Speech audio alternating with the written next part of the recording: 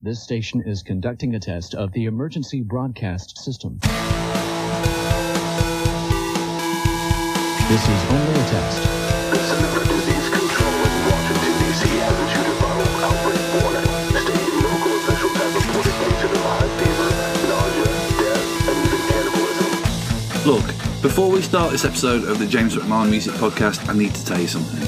I need your help. I need you, when you finish with the episode, to go to the platform you've listened to this podcast on and give me a rating, a review, and to subscribe too. It helps me cheat the algorithm and get more ears on the podcast.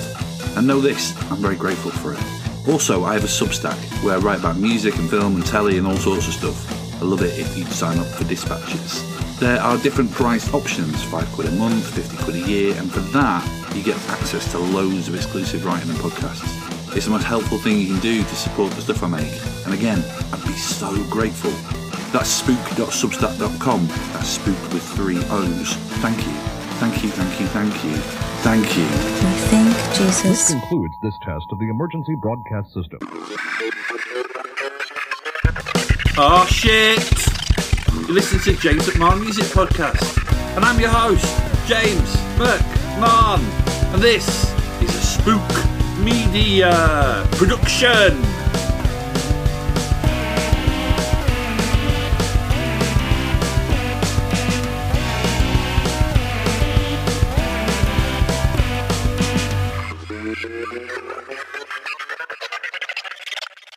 Hi there. This is an accent tip for those of you who've been asking about New York accents. Okay, this is a fundamental, foundational tip that'll help you whether you're doing whichever borough you're doing, and even Jersey. Hey up! Yeah, I know I said I was going to take a short break from this podcast. Now we've hit 50 episodes. But tomorrow, My New York Summer, or Nick Cousin, to give him his real name, releases a new EP, Life Before the Internet, on the ever-excellent Pure Noise Records. And it's a lovely collection of songs by a young man who I think is a bit of a star. And so I wanted to tell you all about him. This is a clumsy description, yet one that I think gives you a pretty good top line of what Nick does. The Millennial Dashboard Confessional? I'm just going to leave that there. And so a few weeks back I had a really nice conversation with Nick, whose production work with more established acts you will likely know. And that I present to you here. And I thought, since his new record is out tomorrow, I should share the episode now before the record releases. I envy you. Come on, get paid. Get drunk, you're waiting. You got no choice anyway. I mean, we're all fucked. More or less, you know?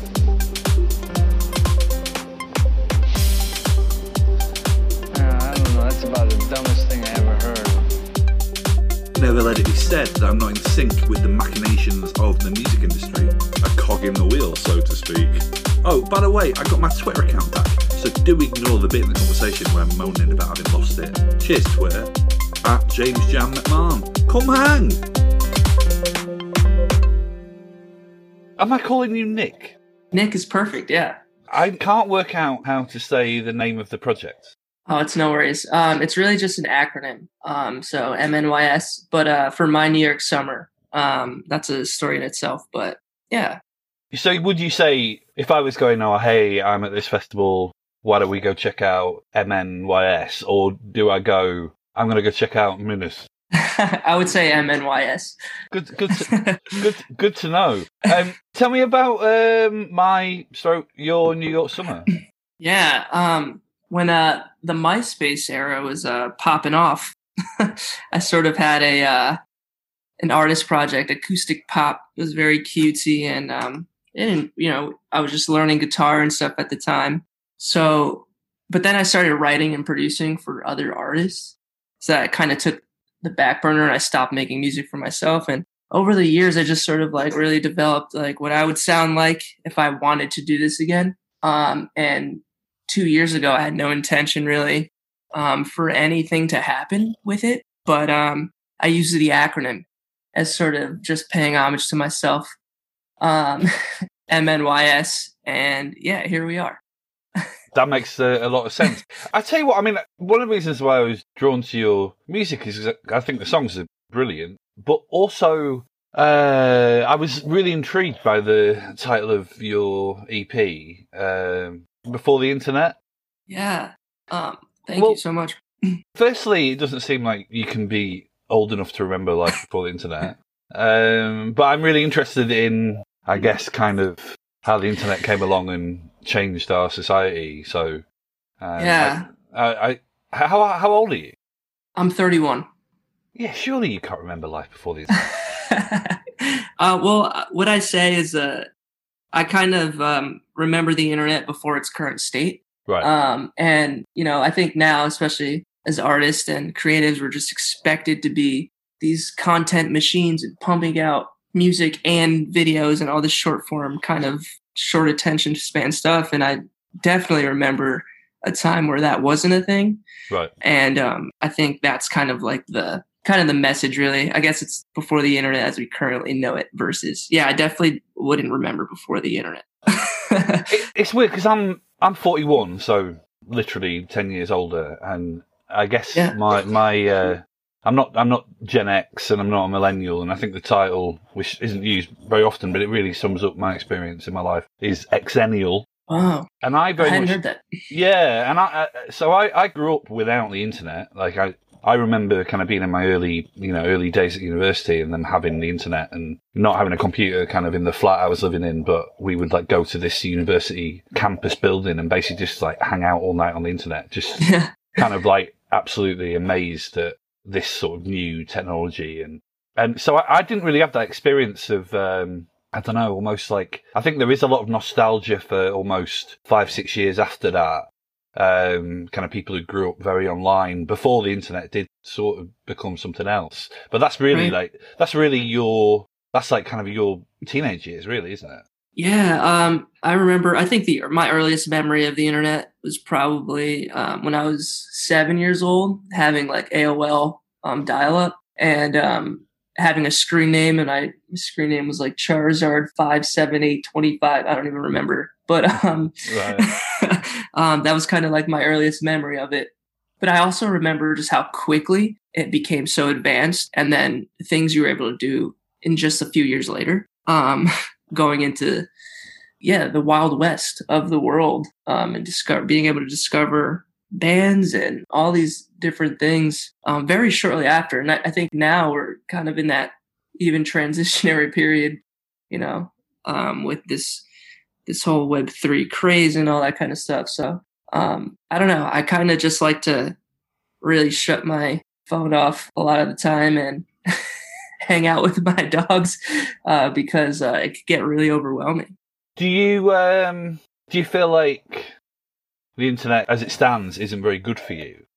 I think it's in doses, right? I think like there are really good things that could come from it. And then there's sort of what I like to call just sort of the status game that a lot of people like to play. And to me, I just, growing up, I didn't have anything at all. And it's just funny living in LA, especially, where people seem to sort of think that the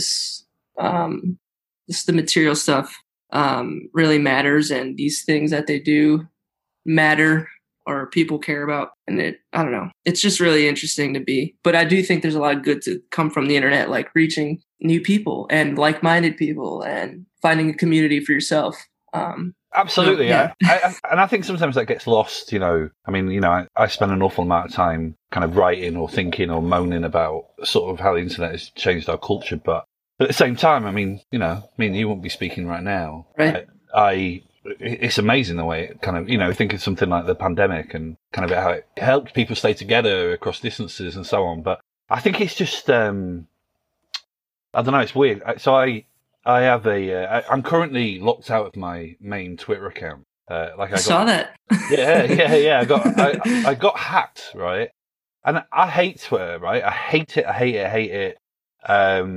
I would really like to have so much less to do with it, but I find as a journalist, like actually having like, I don't know, like 33 less thousand followers on this temporary Twitter account I've got. It's really kind of hindered my ability to work because it's been really hard to access certain people I might need for stories and I really hate how I care about that. Like, that's not something that is in sync at all with my beliefs about how life should be lived. 100%. I think, it's probably people thinking, I don't know, it's like a status thing, right? Kind of could go back to that in a way, where it's like, oh, I don't know who the hell this guy is. Like, why should I care? Absolutely. Kind of thing. And it's just the opposite of what human nature is, right? If someone comes up to you on the street and it's like, I mean, for the most part, and they seem well-spoken and whatever, you can say, you're not going to say nothing, Yeah. It's just so very odd. But I will say, as much as I, love and hate the internet, like Twitter, for example, right? I think Twitter to me, I guess, is probably like the easiest to navigate, at least for my my brain capacity versus, the TikTok age that we're living in and are expected to be on all the time. And it's just like, holy crap. Yeah. I do feel like if there's one advantage of my exennial status is I will probably die before you, but at the same time I haven't had to deal with TikTok. That's definitely it's definitely something my generation didn't have to bother with. Did you see that story that was doing the rounds yesterday, like on a music tip?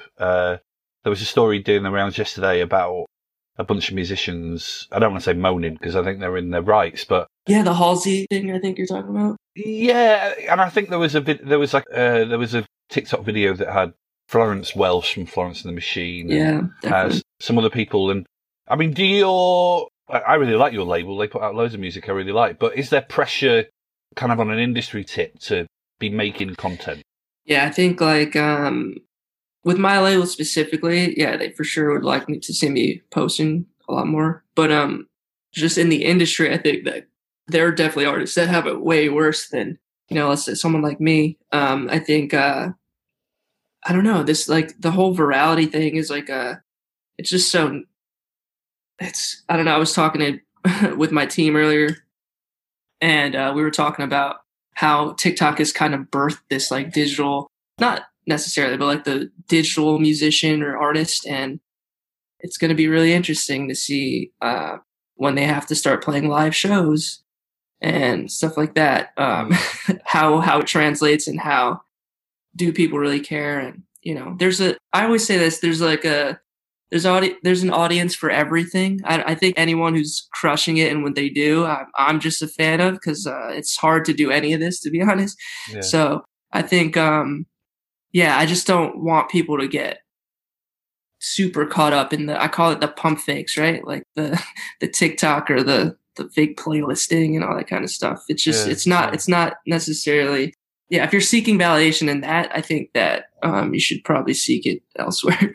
No, I think you make a really good point. I could talk about the internet all day long, but I should talk about your music. Yeah, it's really interesting that you are doing your own stuff now. You were saying that you kind of were always kind of plotting while you were doing this other work with other artists about what your project would sound like. But did you crave to do that, or was it just the kind of, if this happens, it happens? Yeah, well, I definitely craved it, because the more that I continued to write and with other artists, especially like being in LA now, I just felt like a lot of the people that I'd been working with weren't really trying to say anything meaningful. And that really kind of just like, I started to resent making music, to be honest. And when I started up this project again, I was like, the only thing I care about in every song is whether or not I feel something before I put it out. And that's kind of just been my mantra the entire time, is making sure that, I got that feeling, I'll put it out. That's kind of like how it all started. That's a really amazing, almost sort of manifesto, really, of how to release music. I appreciate it, yeah. But it takes a lot longer, I will say. Yeah, no, I guess so. I really like it. So the kind of lead-off song of the EP is Panic Again, right? The lead-off song is a song called Garden Statement. That's the first song, right. Which is kind of just like you, really, isn't it? It's very kind of skeletal, really. Yeah, it's just me. I kind of did that intentionally because the way that I was producing and writing previously is like we kind of have these little loops that we write over, and for me that just like helps me write. I can write an entire song off of two chord progression, to be honest, and literally just track it myself and all that kind of stuff. So I wanted it to sort of be this how I started making music, feel like that. And when I started putting out songs under the label, I remember seeing all the comments, and they're like, "This kid needs to be in a band," or like, "Where are the drums?" and people being pissed off. So I just thought that would be kind of ironic to start it off in that way. So is that normally how you write then? Just basically by looping a chord progression, or? Yeah, exactly. Yeah, I'll just have a chord progression. I try to write everything on just acoustic guitar or a piano. I'll try to write the entire song. And then I think the bells and whistles could come in after. Might not be everyone's approach, but it's just helped me find out what I want to say in the moment. It's just interesting, really, because there's a bit of a kind of like almost quite an archaic, not archaic, that's the wrong word. That sounds like a criticism. There's almost like a bit of a classic songwriting trope that, I've heard like legendary musicians talk before about how, you really need to be able to play a song on acoustic guitar or on a piano. Like that's when a song is real. But almost kind of that thing of you almost like playing over loops is almost quite, I don't know, it's almost like hip hop or something. Right. And I think that's kind of like why I initially started doing that. And, I play guitar, and when I get called into these, especially hip hop sessions, some artists will listen to a loop for, I'm not even kidding, like half a second. And they're just like, next. And if you're not able to sort of, pump it out at that volume, you'll end up not being able to get a song, placed or something. I just found that whole process just so daunting. Yeah. Because I was like, fine, I'll take all these loops for myself. I'll make something out of these. These are cool. Yeah, no, absolutely. I can't imagine how. I know so many people in bands who would absolutely love to break into like being in writing sessions more and writing for other people. But whenever I speak to people who do it, I often think that it just sounds kind of quite horrendous, to be honest. Yeah, I mean, this is the entire reason I started this project. I always tell bands or artists, I'm just like, just be an artist. Like, I know it just doesn't seem like, just be an artist. Say what you want to the world, and it just becomes very daunting is the only way I can really describe it. Not to deter anyone from being a writer or a producer or whatever they want to do, but I feel like if you're not working with anyone who knows who they are or want to say, it just becomes work. And I would much rather, I've worked full time pretty much my entire life before signing any deal. So like, I would much rather work full time than be tasked with that, to be honest. You, if you don't mind me saying, for a 31-year-old, do you seem like you've got quite a wise head on your shoulders? Would you agree with that? I appreciate it. I'm learning every day, just more and more about myself and the world and the things that I really gravitate to. But yeah, I appreciate that. Grow up? I grew up in New Jersey, Paterson, New Jersey. Right. On the East Coast. I grew up there, and then I around 8th grade moved to Orange County, New York. It's like 2.5 hours north of Jersey there. Yeah. I would say this, it's very, those two places are entirely different. So like I mentioned before, I grew up, pretty much in poverty. I grew up with like the most loving parents ever. They're still together. And that was, I guess, like sort of like my light, if you will. Do you think that experience, how do you feel like that shaped you? I mean, you kind of saying you grew up in poverty, but also almost kind of like rich with love and support. Like, how do you feel like that shaped who you are today? I think it showed, I guess like it mostly instilled compassion, I think, for other people, which I think, and it also showed me how to be resourceful, So a lot of the stuff that I do in art and anything is very scrappy, and I try to just learn it myself. And then on the other side, it's like I understand that not everyone has gone through, a similar struggle or, and I don't blame them for it. Or I used to be very like, angry because, overcoming any sort of struggle, is, it's just a task in itself. So, but then you realize that just because someone isn't exposed to sort of like your same lifestyle, or they could be going through other things, and how they feel about a traumatic experience may be the equivalent to like what you think your traumatic experience is. And even though if they're on completely different levels, how they feel about it could be just as relevant, I guess. So yeah, I just have tried to take that approach. Yeah, no, totally. But I mean, I'm not really from. Well, I'm not from poverty, but I'm from a background which is quite different to a lot of other people I've met in journalism, at least in my kind of early days. And I felt really. It's interesting you say that about anger, because I felt anger, and it was like, I don't know, it just seemed unfair. But it was also, it was almost like I was kind of trying to overcompensate for the fact that I just didn't feel very, I don't know, I just felt like it'd been harder for me to kind of get there, or I'd sacrificed more, but even just sometimes it felt like I hadn't read the right books, or hadn't watched the right films or whatever.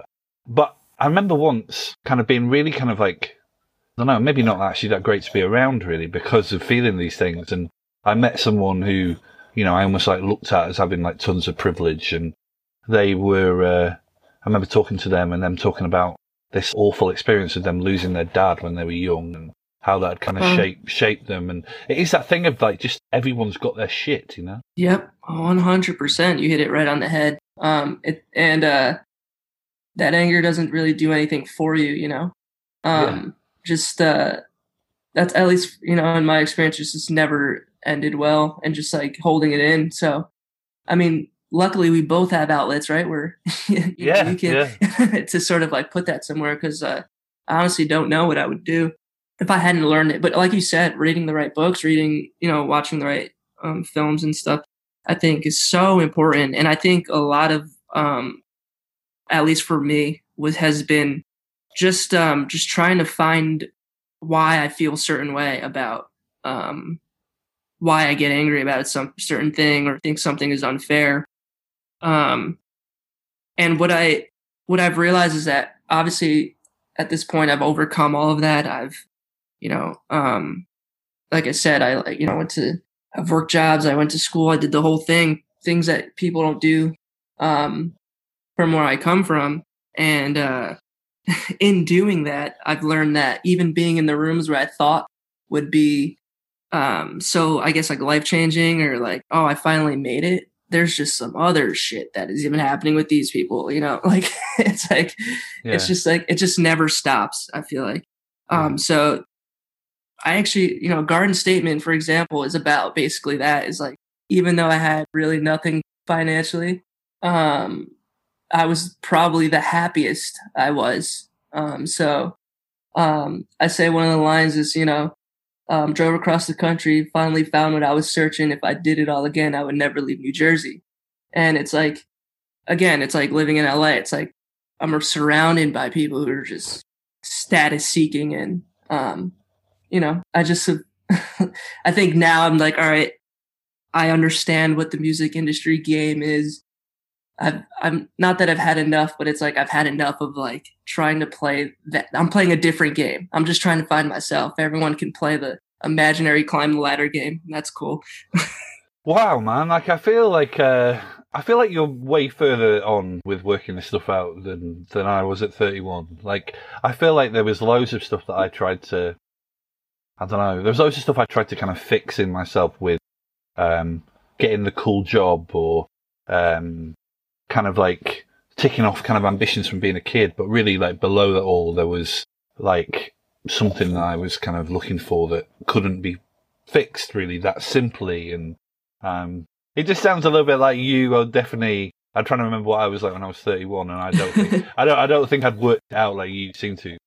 Yeah, it's just a daily thing though, and I'm sure you know that. I don't have to even say it, but I just yeah, I just really resonate with mostly people who have overcome some sort of adversity. Like, I feel like if you just haven't, it's very hard for me to relate or just even want to open up or, yeah, because I just feel like I know who I am, and that's what it is. I don't know. Well, that was episode 51. Thanks to Nick for the chat. Thanks to Hayley Connolly for hooking us up. The theme tune is by the band Jobbers. And I'll see you soon.